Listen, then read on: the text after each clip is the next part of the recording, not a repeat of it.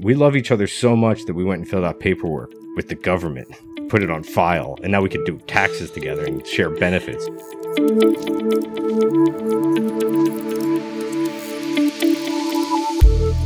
Welcome to In Case You Get Hit by a Podcast with Abby Schneiderman and Jean Newman. I'm your host, Angela, and every week I'll be sitting down with Jean and Abby to cover issues related to organizing your life, home, and household. This week, I'm sitting down with Jean to talk about domestic partnerships.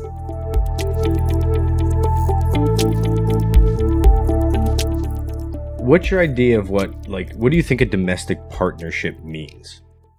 So when I think domestic partners, I think someone who lives with a partner, but there isn't necessarily a legal connection between the two of them. I haven't really thought about the difference in rights between, domestic partners versus a married couple versus people in a civil union. Because usually it's people that it could be together for a while where clearly they might live in the same place, whether they're renting the same place or even owning the same place. They could have kids together. They could have property that commingled, money, they pay the bills together. So basically they're married.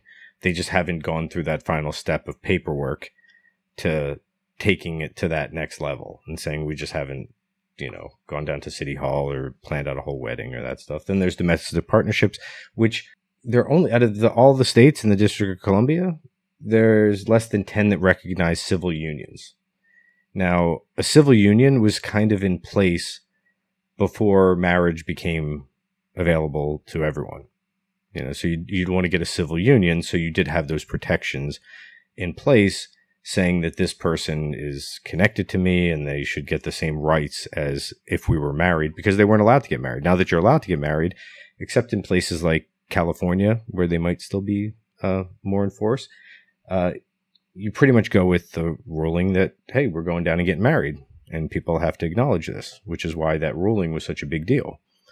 I mean, when people think of marriage, you figure, well, people of the same sex, if they're in a relationship, they loved each other for, that's not new. It's just the benefits that come with being married. That's why people want it. It's not as romantic. But the reality is when you get married, just because you love someone, it's not like we love each other so much that we went and filled out paperwork with the government, put it on file, and now we could do taxes together and share benefits. Yeah, now the government knows we're in love. Yay. A friend of mine is actually in a domestic partnership. She had to apply for a domestic partnership visa to get to Sweden, where her boyfriend lives. He's a Swedish citizen. She's been trying to immigrate there for 3 years now. He's still in school, and in Sweden, higher education is free and paid for by the country. So no wonder they're trying to live there. But she's been going back and forth for years because it's so frustrating getting this visa so she can be with him. I guess that's a whole other can of worms, but we can get into later with immigrating with domestic partners versus a married couple. But I guess my question, Jean, is how are people in domestic partnerships able to protect each other in ways that married or civil union couples do, since there is no legal action connecting them? What steps can you take to make sure your domestic partner is protected and given the rights they deserve? And what are your rights regarding the other person's stuff in the event of a medical emergency or of death? Or just in general, because there's so many situations. Like, let's say you're a couple and you have a kid. And a lot of times it's like, if it's biological parents, it's one thing, but you adopted a kid together. If it was a gay couple that adopted a kid. But in a sense, what if one of those people was the actual biological parent and the other wasn't? And you didn't go through the steps where it wasn't all set up and there was no connection. And then all of a sudden that person, they didn't get along with their family that well. And then something happens to that person, who's going to swoop in? Especially a lot of times with lesbian couples, if one gave birth, the other one's like, okay, I'm still the mom. I've raised this child, but I'm not blood connected in that sense. And what if the family comes in and says, we don't believe in your lifestyle. We don't think it's right. We're going to take that child and raise that child as we see fit. It's kind of terrifying to think of something like that. And you see it happen a lot with families that disown somebody, but all of a sudden when there's money and other stuff, they come around. And if you don't have things in place, then it's a lot like, someone you were with for 10, 15, 20 years is like, has no more power than a roommate. And then the family can just swoop in like, oh, we're next of kin. And then they're entitled to any and all assets this person might have. Going to be able to make any and all decisions that this person might have to make. When you think of if something were to happen, having an advance directive, power of attorney, healthcare proxy, all that stuff, a court isn't going to immediately give those things to a roommate, even if it is a partner. The priority is going to be to the family. And the person can fight and go to court and prove it, and it could be very expensive. It could take very long. They could even win. But usually how things go when it hits court is they look at family first and blood relations. And we're also talking about not every state is equal. Some states might be more lenient towards a partner and say, yes, according to all evidence, these people have lived together for a long time. They shared a life. This person gets priority. But in other states, they could say, nope, we don't believe in that here. And in certain counties, so you're screwed. What steps can someone in a domestic partnership take to protect their partner, a person that, they've built a life with and that they love?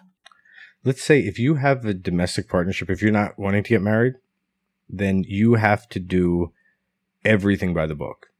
And you have to go above and beyond legally to protect yourself as much as possible. And part of it, if we start with, let's say, assets, who you name as a beneficiary for a life insurance policy, for your investments, because a lot of times those are separate. It says, okay, you name someone, something happens to me, it goes to this person. That doesn't get touched by law. That's outside, In policies, the insurance company will be dealing with that, not the courts.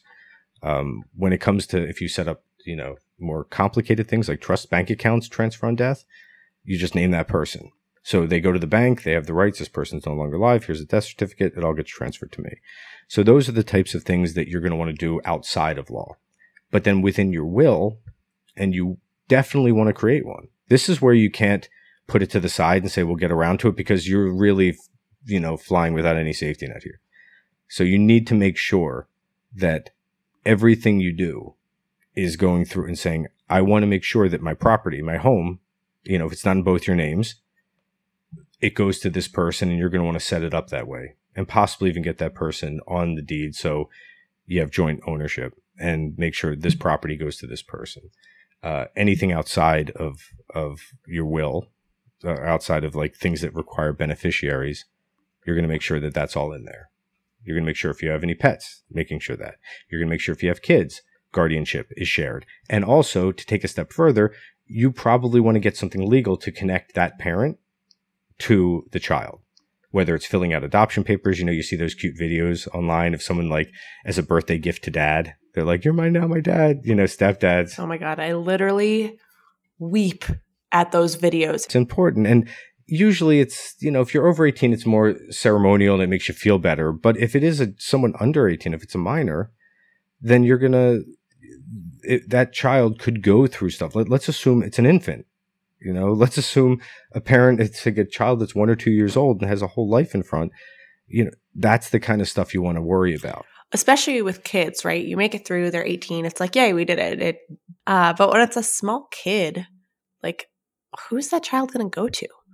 The legal spouse is typically going to get it. But if there isn't a legal spouse and just a partner, without that legal protection, it's going to go to next of kin, if not into foster system. That's the main thing. It's like, assume that it all funnels down and that person in a list gets top priority, unless you say otherwise. So if whatever property, anything you'd want that person to have, that's what's important. Because when you do look at marriage, a lot of times while you're alive, it's benefits that you can get. So we do say, you're going to want to do, while you're alive, power of attorney, which is giving someone the ability to make financial decisions if you're incapacitated or something. That's in effect while you're alive. And healthcare proxy, part of an advance directive where you do a living will. What treatments do you want or don't want in a medical emergency? But most important, who makes those decisions? Because that's where the drama will start happening today. If someone is in a coma and all of a sudden some, really jerkwad brother comes along who hasn't spoken to that person in, 10 years, and all of a sudden is a hero, walks in the hospital. Oh no, I'm the brother, I get to say. And it's like, you have not been involved in anything we've been doing this entire time. Well, you'd hope that the family wouldn't be a bunch of jerks if something happened, but what if they are jerks, So what you'll definitely need to do in the situation is get your partner in your will, make them your power of attorney and healthcare proxy so that that annoying brother doesn't swoop in and ruin everything. Make sure that every piece of property that you share together, whether that's a house or a kid, make sure that those items are legally shared between the two of you. Because if they're not, it goes to the court.